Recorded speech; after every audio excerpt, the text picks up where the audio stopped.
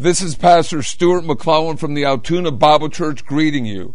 The warm-hearted church with a heartwarming message, the family church. Sing with us, pray with us, and follow the message in God's Word.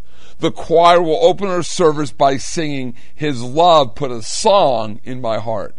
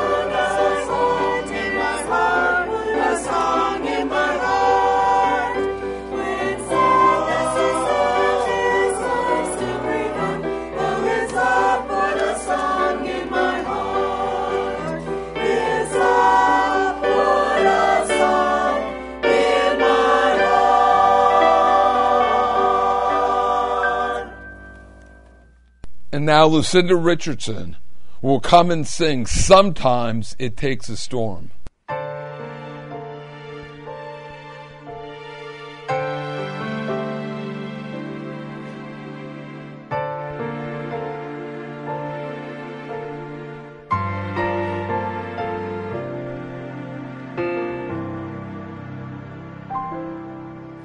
When your waters are so troubled, you don't think you count at all. Waves may seem like mountains when your boat is oh so small. But somewhere past the clouds waits a new day to begin. Sometimes it takes a storm to calm the storm within.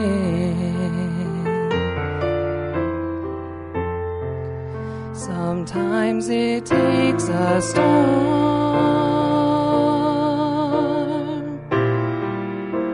to know you need a shelter.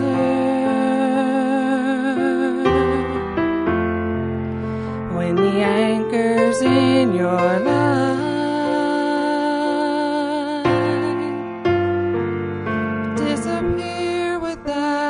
trace. Sometimes the winds will rage.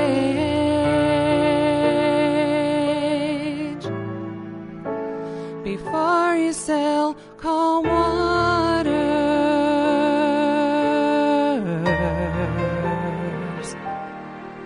sometimes it takes a storm to find a hiding place.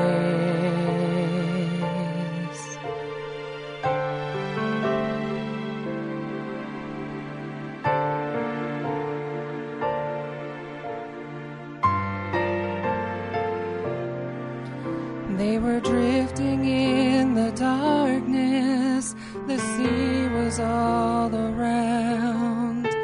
They cried out to the Master, please help us or we'll drown. Jesus heard their cries, and mercy stilled the wind. Sometimes it takes a storm to see the sun again.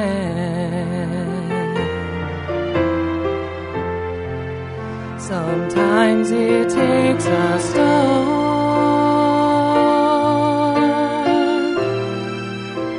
to know you need a shelter.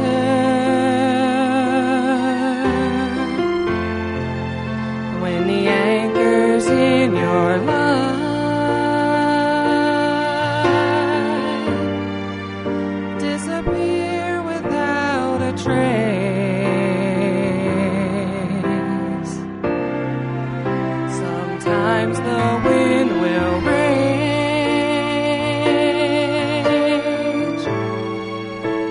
Before you sail calm waters,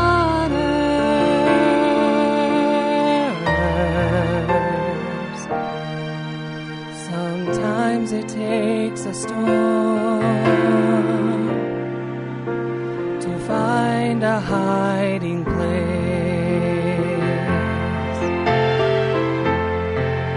Sometimes the wind will rage.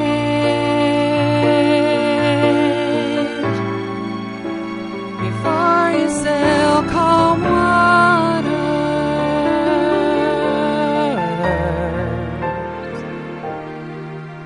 Lord, thank you for the storm,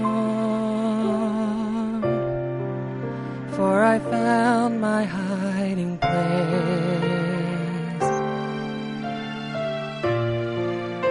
Oh, thank you for the storm.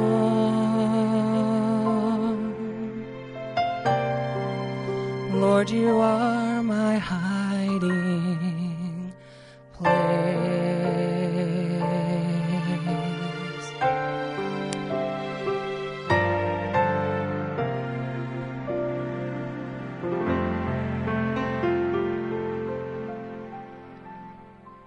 We now have the brass trio playing Forever on the trumpets.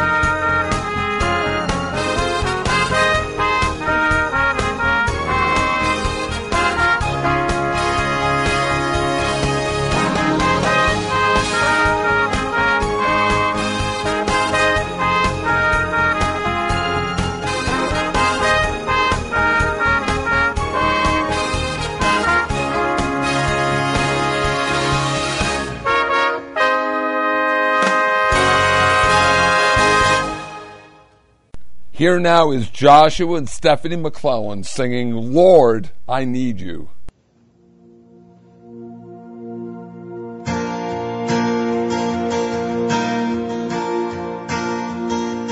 Lord, I come, I confess, bowing here, I find my rest.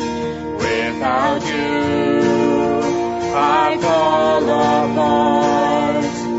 You're the one that guides my heart.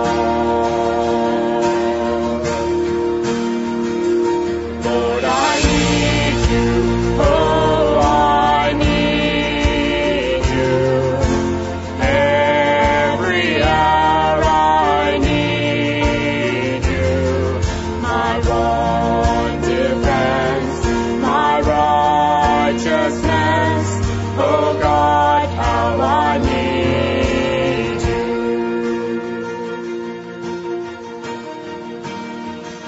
Where sin runs deep, your grace is more. Where grace is found is where you are. And where you are, Lord, I am free. Holiness is Christ in me.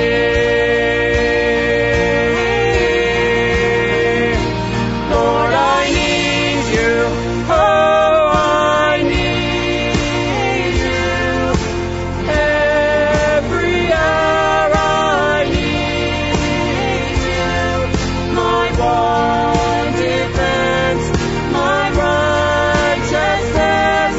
Oh God, how I need you. Teach my soul to rise to you.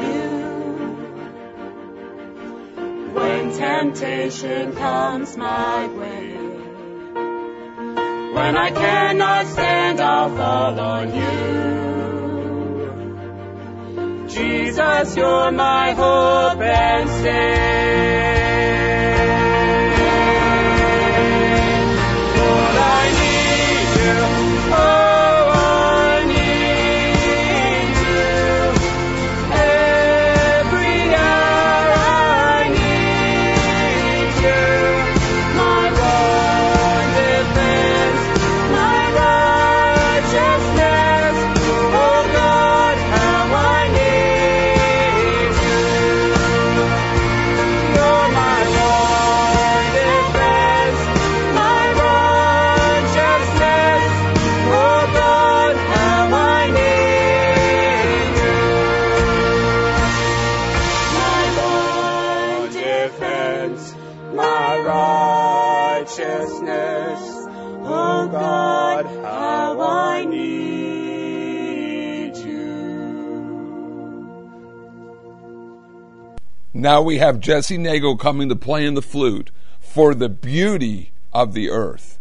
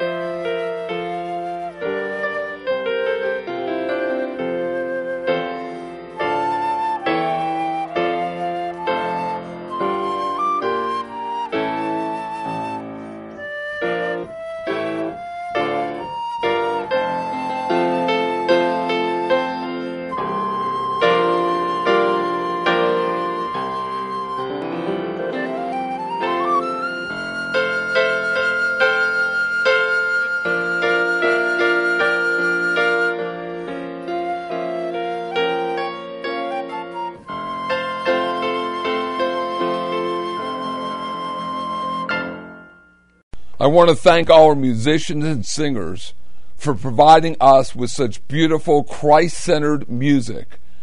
Our sermon topic is the words of the Lord Jesus Christ rightly divided. 2 Timothy chapter 3 verse 16, all scripture is given by the inspiration of God and is profitable for doctrine, for reproof, for correction, for instruction in righteousness. 2 Timothy 2:15 says, study to show thyself approved unto God, a workman that needeth not to be ashamed, rightly dividing the word of truth. We began this series last week, and I would just like to take a few minutes to review what we have studied last time. Verbal plenary inspiration. The word plenary means complete in all respects, unlimited or full. Plenary means that the inspiration is fully extended to all parts of the Bible, to all the words. There are no degrees of inspiration. The Bible is like no other book. Not just parts of it are inspired, not the thoughts, not even the writers. The issue are the words. These words are God's words. God gave the words to the human authors, not violating their personality, their intelligence, their vocabulary, their individual style. They recorded it, thus becoming the very word of God. Inspiration means God breathed. Inerrant means that the Bible has no errors. Inerrant means incapable of erring. Infallible, containing no errors. The Word of God is the inerrant, the infallible, the preserved Word of God.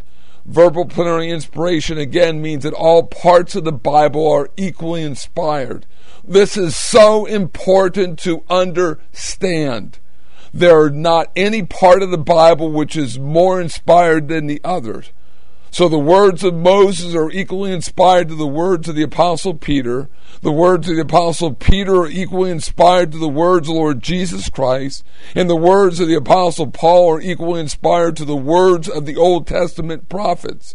Because their words are the very God-breathed Word of God and not the words of man. The words of the Lord Jesus Christ, as important as they are, and they are important, they are not any more inspired than any other portion of the Word of God. And since we have an inspired, inerrant, infallible Word of God, we have an authoritative Bible. The Bible is absolutely, totally reliable. We must anchor our doctrinal beliefs in the Word of God and it rightly divided. And we must allow the Bible to be our guide. And we must submit to the authority of the Word of God. Why is it so important to teach and understand about the doctrine of inspiration and the doctrine of verbal plenary inspiration? Well, what about the so-called red letter edition of the Bible, where the words of the Lord Jesus Christ are in red? Are the words which are given by the Lord Jesus Christ as recorded in the Bible, are they more inspired than any other words in the Bible? We would absolutely confess these words are the words of the Lord Jesus Christ. And they're absolutely Scripture. They're absolutely the Word of God. The words of the Lord Jesus Christ, as important as they are not any more inspired than any other portion of the Bible. The whole Bible is inspired, given by the inspiration of God. It's God-breathed, but it all must be rightly divided, even the words of the Lord Jesus Christ. And again, I'd like to read this quote to you from Miles Coverdale, who lived 1488 to 1569. This has been referred to as the golden rule of Bible interpretation, Bible study. It shall greatly help you to understand the Scriptures. Listen to these words. If thou mark not only what is spoken or written, but of whom and to whom, with what words, at what time, where, to what intent, with what circumstances, considering what goes before and what followeth after. And then we talked about the words of the Lord Jesus Christ at the synagogue as recorded in Nazareth in Luke chapter number 4. Matthew 15, Mark 7, we spoke of the Gentile woman, the Syrophoenician woman, and the words of the Lord Jesus Christ directed to her and her faith. And then the Olivet Discourse is found in Matthew chapter 24 and 25, as well over in Luke and Mark. Well, what about the Sermon on the Mount? Specifically, Matthew chapter 6. Matthew 6 says, verse 25, therefore I say unto you, take no thought for your life, what you shall eat or what you shall drink, nor yet for your body, what shall you put on? Is not the life more than the meat, and the body than the raiment? And if you drop down, I'd encourage you to read all the way down to verse 33, but for time's sake, we're going to drop down and read verses 31 through verse 33. Take no thought, saying, what shall we eat, or what shall we drink, or wherewithal shall we be clothed? For after all these things do the Gentiles seek, for your heavenly Father knows that you have need of all these things. But seek ye first the kingdom of God and his righteousness, and all these things shall be added unto you. Take no thought for your life, what you shall eat, drink, or put on, because all these things shall be added unto you if you're seeking first the kingdom of God. What things? The physical blessings. The kingdom program had physical blessings. The mystery program, the church, the body of Christ, has spiritual blessings, Ephesians 1:3. 2 Thessalonians chapter 3 verse 10 says, for even when we were with you, this we command you, that if any would not work, neither should he eat. Were the words of Matthew 6:25 to verse 33 the words of the Lord Jesus Christ? Absolutely yes. Were the words of Matthew 6:25 to verse 33 the words of God, the infallible words of God? Absolutely yes.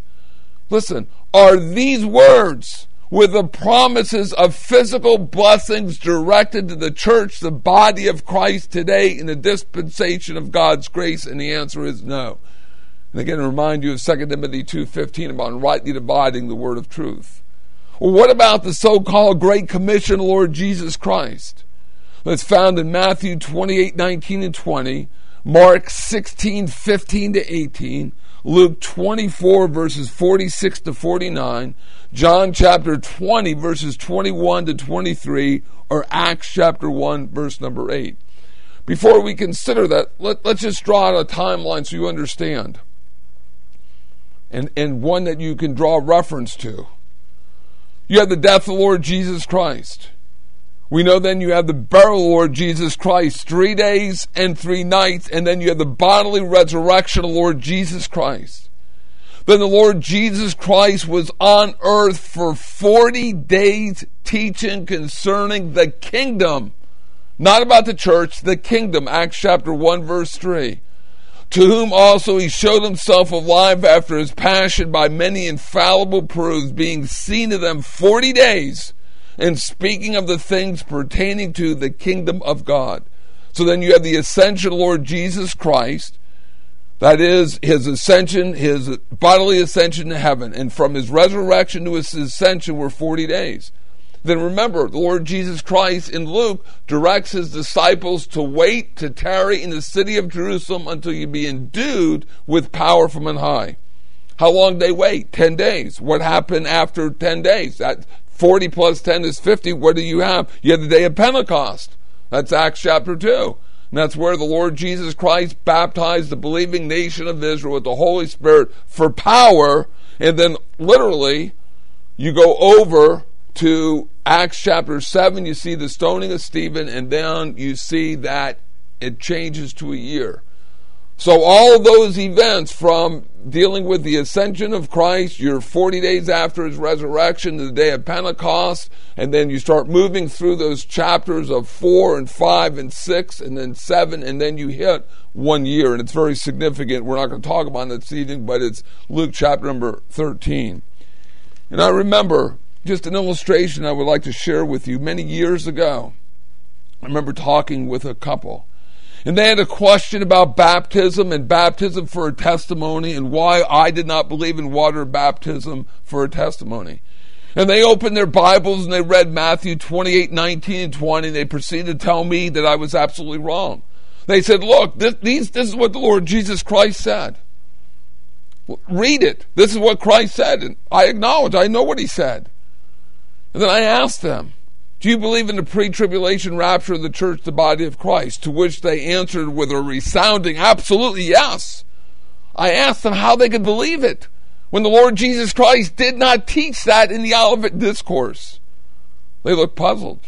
And I shared with them the timeline that I just shared with you.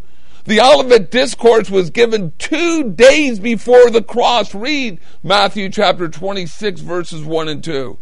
Just 2 days before the cross.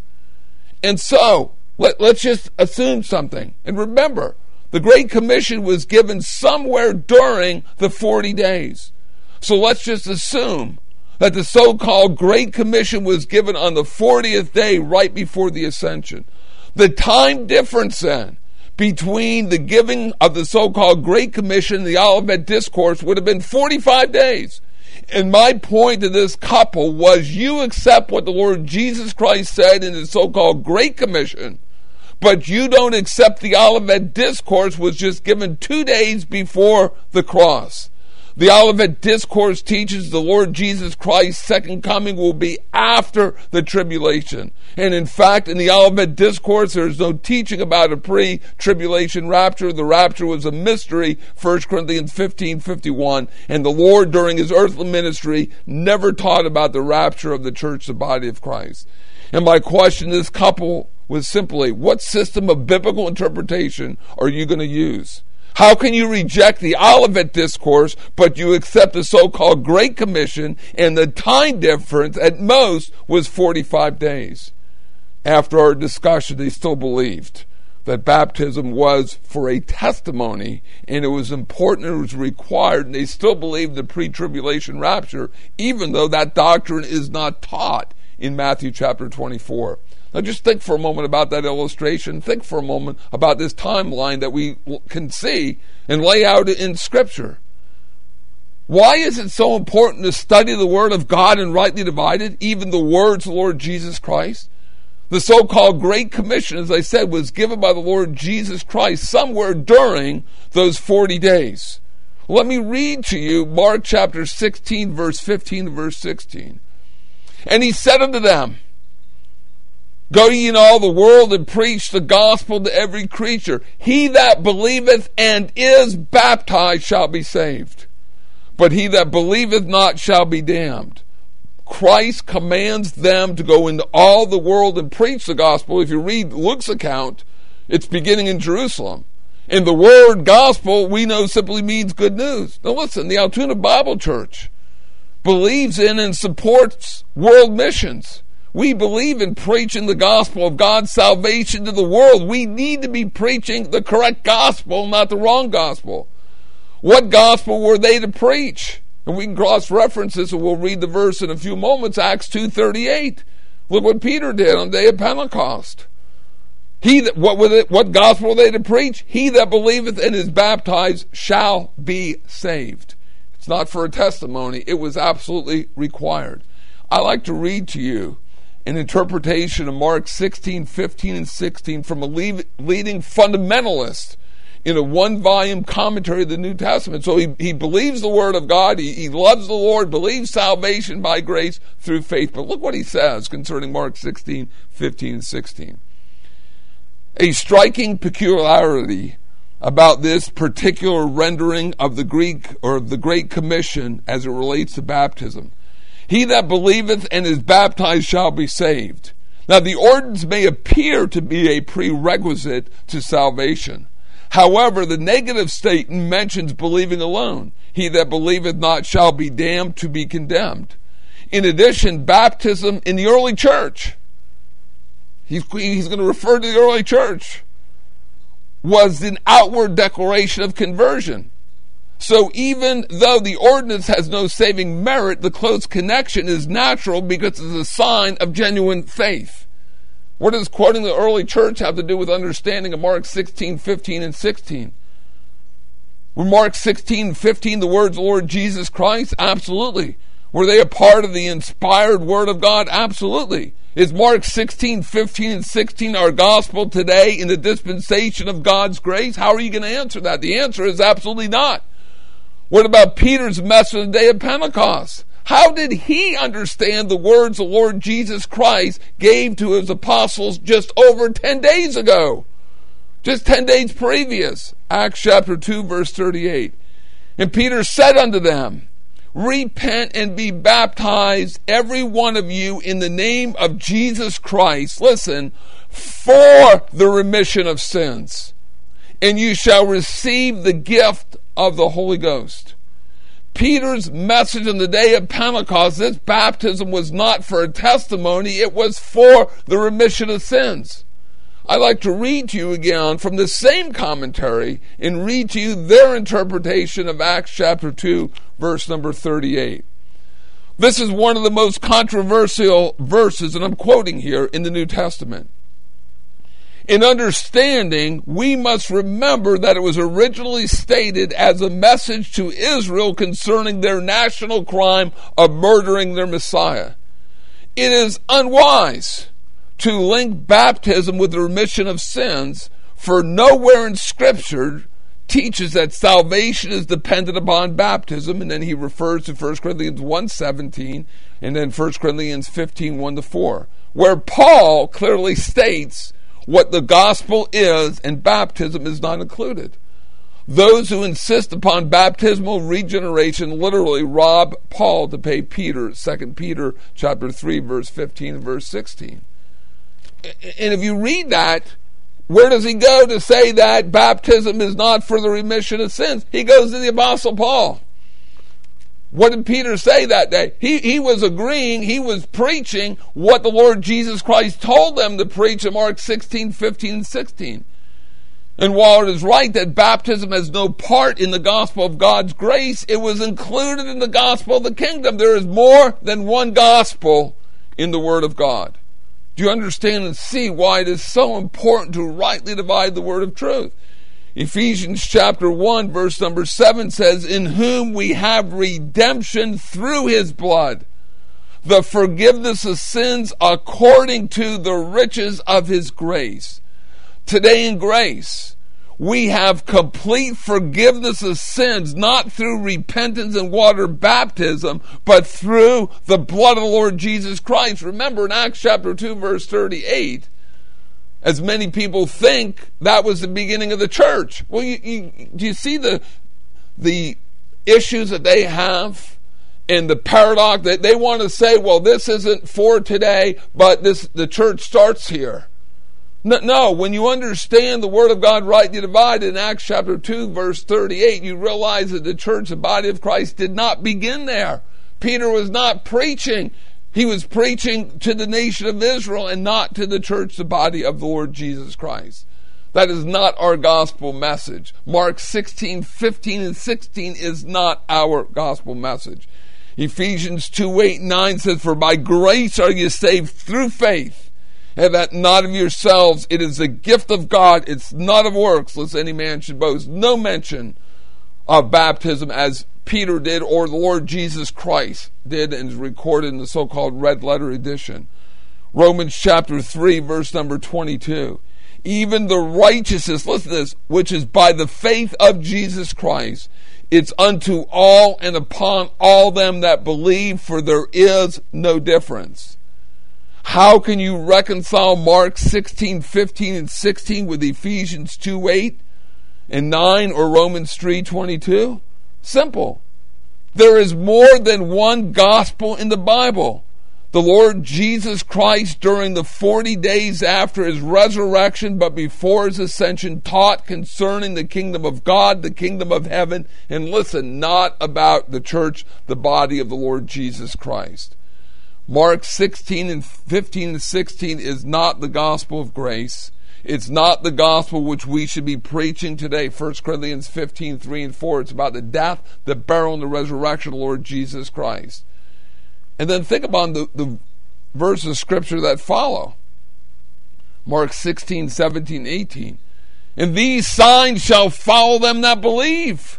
In my name shall they cast out devils, they shall speak with new tongues, they shall take up serpents, if they drink any deadly thing, it shall not hurt them, and they shall lay hands on the sick, and they shall recover. If you believe that Mark 16, 15, and 16 is the gospel, and that you have to repent and be water baptized for salvation, not as a testimony, but for the remission of sins, what do you do with Mark 16, 17, 18, the sign gifts? Mark 16:20 says, "They went forth, and they preached everywhere, the Lord working with them, and confirming the word with signs following." If the signs of Mark 16, 17, and 18 are required to demonstrate a person's salvation, there has not been a true believer on the planet Earth since the time of the apostles. And again, you might say, well, how do you reconcile that? That's not our message. And we talked several weeks ago about now and then. Go over and read 1 Corinthians. Yes, during the Acts period. The book of Acts is a transitional book. It begins with Peter in Jerusalem and dealing with the nation of Israel and the kingdom program, and it ends with what? One apostle, the Apostle Paul, in the city of Rome, dealing with the church, the body of the Lord Jesus Christ, and preaching different gospels. Well, what about John chapter 20, verses 21 through verse number 23? I'd like to read those verses of Scripture. "Then said Jesus to them again, Peace be unto you. As my Father sent me, even so send I you. And when he had said this, he breathed on them and saith unto them, Receive ye the Holy Ghost." Verse 23, "And whosoever sins you remit, they are remitted unto them, and whosoever sins you retain, they are retained." Now, some churches have used John chapter 20, verse 21 as a theme verse for the missionary conference, for an upcoming missionary conference. "As the Father sent me, even so send I you." Well, if you're going to quote that verse of Scripture and say that that's kind of our commission and that should be, is a wonderful verse, again, for a missionary conference, what about John 20, 22, or 23? The power to remit and to retain sin. And again, keep in mind, these are the words of the Lord Jesus Christ. We gave you the verses of Scripture, so-called Great Commission, given during those 40 days in Acts 1:3 tells us it's about the kingdom and not about the church. Well, here's a dictionary definition of the words remit and retain. Remit means to refrain from inflicting or enforcing as a punishment a sentence. Retain means to keep possession of, to continue, to hold, or have. God, the Lord Jesus Christ gave his apostles the power to remit or retain, to forgive sin or to hold it against them. Who has that kind of power or authority today to the power to remit and to retain sin? Of course, nobody does. Our sins are forgiven through the blood of the Lord Jesus Christ. Were John chapter 20, verses 21 through verse 23, the words of the Lord Jesus Christ? Absolutely yes. Did the apostles have that power to remit and retain sin, you might say? Did they really demonstrate that? Did you really see this? And the answer is absolutely yes. You can see this in the early chapters of Acts. Think about Peter and Ananias and Sapphira in Acts chapter 5. Or what about Simeon in Acts chapter number 8? In Acts chapter number 5, you turn there. We're not going to read all the Scripture, but you could read from Acts chapter 5, verse 1 down through verse number 11. And this is with Ananias and Sapphira, his wife. And what happened? They had a possession of a land. And they sold it, but they kept back a price of the land. Listen, I'll just tell you right now. I believe that these people were not believers who had a lapse of faith. These were unbelievers who were trying to deceive their way into the kingdom of God. And Peter had the gift of knowledge, and he said, you didn't lie to man, you've lied to God, you've lied to the Holy Spirit. The Holy Spirit is God. And what happens then? Ananias, hearing these words, verse number 5, fell down and gave up the ghost, and great fear came on all them that heard those things. And then you find out in verse number 7, it was about the space of 3 hours after. So 3 hours have transpired when his wife, Sapphira, not knowing what happened, came in. 3 hours. She didn't know where her husband was. He was dead. He was gone. And then verse 9, Peter said to her, how is it you have agreed together to tempt the Spirit of the Lord. Behold, the feet of them which buried thy husband are at the door, and they're going to carry thee out. He had the power to remit and retain sin. You go back in Matthew, whatever you bind on earth is bound in heaven. Whatever you loose on earth is loose in heaven. You have Simeon as well. Simeon was not, we don't have time to go through this with Simeon, this great sorcerer who had bewitched the people of Samaria. And some people, as you see the word believe here, as you read here in verse 12 and verse number 13, he's baptized, but believe that he was saved. I believe he was unsaved. He was trying to buy the gift of the Holy Spirit. And what is Peter going to say to him?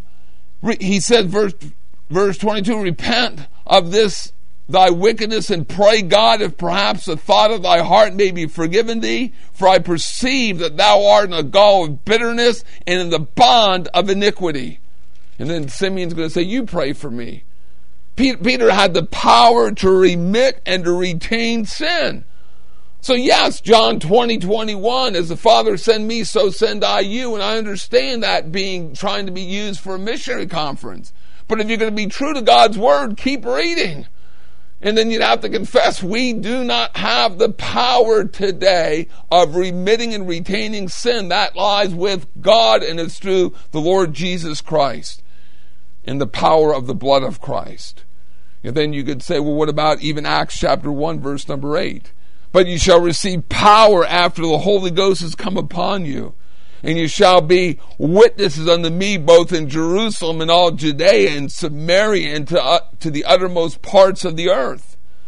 The power was a result of the Lord Jesus Christ baptizing the believing nation of Israel with the Holy Spirit for power. It's not positional truth. Acts chapter 1 verse number 8 that we just read to you was for power. Acts chapter 8 or chapter 1 verse number 8 is not the same thing as 1 Corinthians. Let me read to you, and you can turn to 1 Corinthians chapter 12 verse 13.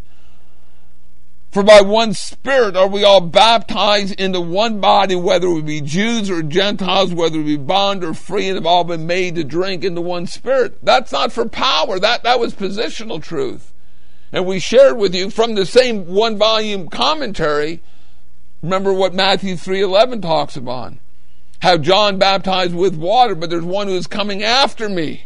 And it's a reference to the Lord Jesus Christ.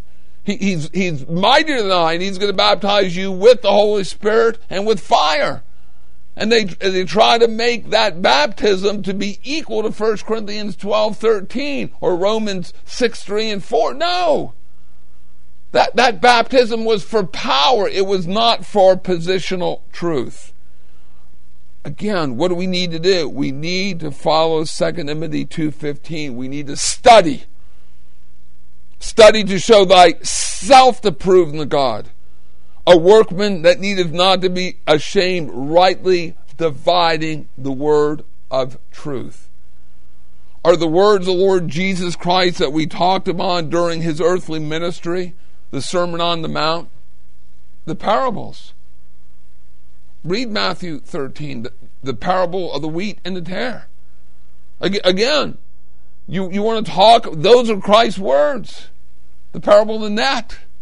You will see what is consistent as the second coming of the Lord Jesus Christ is what? It's going to be after the tribulation. And again, the second coming of Christ and the rapture of the church, the body of Christ, are not one and the same. And please don't say that the rapture is the first phase of the second coming. You don't see that in Scripture. So you have the words of the Lord Jesus Christ during his earthly ministry, Sermon on the Mount, the parables, the Olivet Discourse, or his words during the 40-day Bible conference, his so-called Great Commission. And when you go back to that verse in Acts chapter 1, verse number 8, let me just point this out. In Acts chapter 1, verse number 8, it receives power, and you shall be witnesses unto me both in Jerusalem, Judea, Samaria, the uttermost parts of the earth. And then when he had spoken these words, a cloud received them out of their sight. There's the ascension of Christ. We know that's the 40th day. So clearly Acts 1:8 was given on the 40th day, that so-called Great Commission. And people want to say, well, Jerusalem, Judea, that's your area, that's your city, that's your community, that's your state then, and it goes to your country, and then it goes to the uttermost parts of the earth. That's not what that verse is talking about. That's a wrong interpretation. The interpretation goes back to what? Remember, it deals with what? This was going to be what? They were to wait 10 days. Tarry, read Luke chapter 24. And you can read Luke chapter number 24. I'll give you the verse of scripture and read some of these verses. They were to tarry, they were to wait in the city of Jerusalem until they be endued with power from on high. And the beginning point was Jerusalem. Why? Because if you go back and read in Leviticus chapter number 23, you will see in Leviticus chapter number 23 the 7 feasts of the nation of Israel. The feasts of Passover and unleavened bread and first fruits, and then there was a time gap, and then it was Pentecost, and then there was another time gap, and then you go to the fall of the year and you have atonement, you have trumpet, you have tabernacles. There were 7. 7 is the number of perfection. I know later the nation of Israel, book of Esther, because of what Haman was doing, and then Esther intercedes and protects the nation of Israel with the providential care of God, begins the feast of Purim, and then you have Hanukkah. But those are man-made. I'm talking about the original 7. And those original 7, when they lay out, you will see right division. The church is not there, folks. And what you have is 3:1-3. And the first 3 speaks of what? It speaks of the first coming of Christ. The last 3 speak of what? The second coming of Christ. The issue with the Feast of Tabernacles. And they were to build booths and hang fruit in there and sit there. His name is going to be Emmanuel, with it being interpreted as what? God with us. Well, the Word of God is so rich and amazing, but we need to study it. In Luke chapter 24, here's again these words. Part of what we refer to as we're saying it's the so-called Great Commission. Verse number 46, and he said to them, thus it is written, and it behooved Christ to suffer and to rise from the dead the third day, and that repentance and remission of sins should be preached in his name among all nations, beginning at Jerusalem. And you are witnesses of these things. And behold, I send the promise of my Father upon you. But tarry, wait ye in the city of Jerusalem until ye be endued with power from on high. What was the promise of the Father? The Holy Spirit. And then you read verse 50 and 51 and 52 and 53, the Lord ascends. And you go back to Acts, and we can see what the disciples are doing in those 10 days. As Peter realizes, I only have 11 apostles. Judas was an unbeliever. Judas went out. Judas was dead. He committed suicide. We know. You read Acts chapter 1 and over in the book of Matthew what he did and how he was a betrayer. And Peter is going to get the group together. It's going to come to 2 men who fulfilled what verse 22 says, and then the lot falls upon Matthias. And I've read books, and commentaries where people have attacked Peter. Peter's full of the Holy Spirit. Peter has the power to remit and retain sin. Peter has the power where 2 or 3 are gathered together. There I am in the midst of them. Whatever you bind is going to be bound in heaven. Whatever you loose on earth is going to be loosed in heaven. See, we need to understand this. And again, when you understand verbal plenary inspiration, there is no part of the Bible more inspired, no matter who it is. And we understand the words of the Lord Jesus Christ, but they're no more inspired. And then what we're going to look at, Lord willing, next week is talk about the words of the Lord Jesus Christ, the glorified and risen Lord Jesus Christ. You want to talk about what the greatest commission is going to be? I encourage you to read 2 Corinthians chapter 5, verses 14 down through verse 21. And see what God is doing today. And there's the message of salvation. There's the message of reconciliation that we can take out to anyone, and we can take it to the world and preach and understand And so are all these words of God, when you talk about the earthly ministry of Christ, the Sermon on the Mount, the parables, the Olivet Discourse, his words during his 40-day Bible conference, and his so-called Great Commission? Absolutely yes. Are all these words the words which the Lord Jesus Christ spoke? Absolutely yes. Are these words for us today? And there's where the issue comes in of no. That's not our message today. Is this Scripture? Yes. What is Scripture? God breathed. It's the words that proceed out of the mouth of God from Genesis all the way through the book of Revelation. 66 books given by the inspiration of God. They're God breathed. They're God's words. It's our responsibility to study it, to understand it, and then to apply it in our life. And if you don't, do you understand the danger if you don't? Someone's going to go to Mark 16, 15, and 16 and say, are these the words of Christ? Absolutely, yes. Or that couple that I talked to many years ago, they went to Matthew 28, 19, 20. Are these the words of Christ? Absolutely.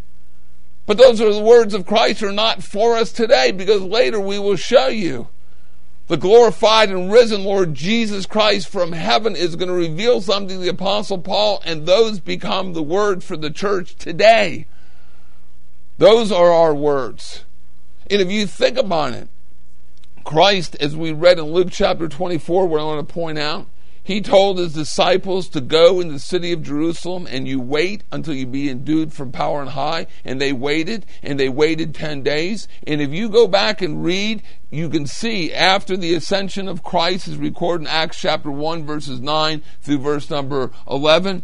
Read verse number 12. It says, then returned they to Jerusalem from the mount called Olivet, which was from Jerusalem a Sabbath day journey. What did they do? They went back to Jerusalem. And then you're going to see the listing of the names of the 11 apostles, and they're going to tell you the number of disciples is about 120. Peter, as I said, realizes where he's at. He's going to replace Judas, and then Acts chapter 2 verse 1. And when the day of Pentecost was fully come, they were with one accord, one place. Where are they? There in Jerusalem. Well, a word you don't see here is the word obedience, the word faith. What did they do? They obeyed Christ's words. Folks, they obeyed what he said. Wait in the city of Jerusalem until you be endued with power, not positional truth. They were not placed into the church, the body of Christ. There is no way that you can make Matthew 3:11 and Acts 1:5 dealing in Acts and make that to be Acts 2 and then make that to be 1 Corinthians 12. That's absolutely impossible. One was for power. The other one is absolutely for position. So we want to, Lord willing, next week we're going to show you. Read 2 Corinthians. Read 1 Timothy chapter 6 verse 3, the words of the Lord Jesus Christ. The Word of God is so beautiful, it's so marvelous. We as individuals need to study it. We need to know that it's all given by the inspiration of Scripture, that it's all God-breathed, but it's our responsibility to study it out. Christian friend, you know the Lord Jesus Christ, your personal Savior. Are you rightly dividing God's Word? If you're not, that's between you and the Lord, but you're going to miss out on such tremendous blessing and truth.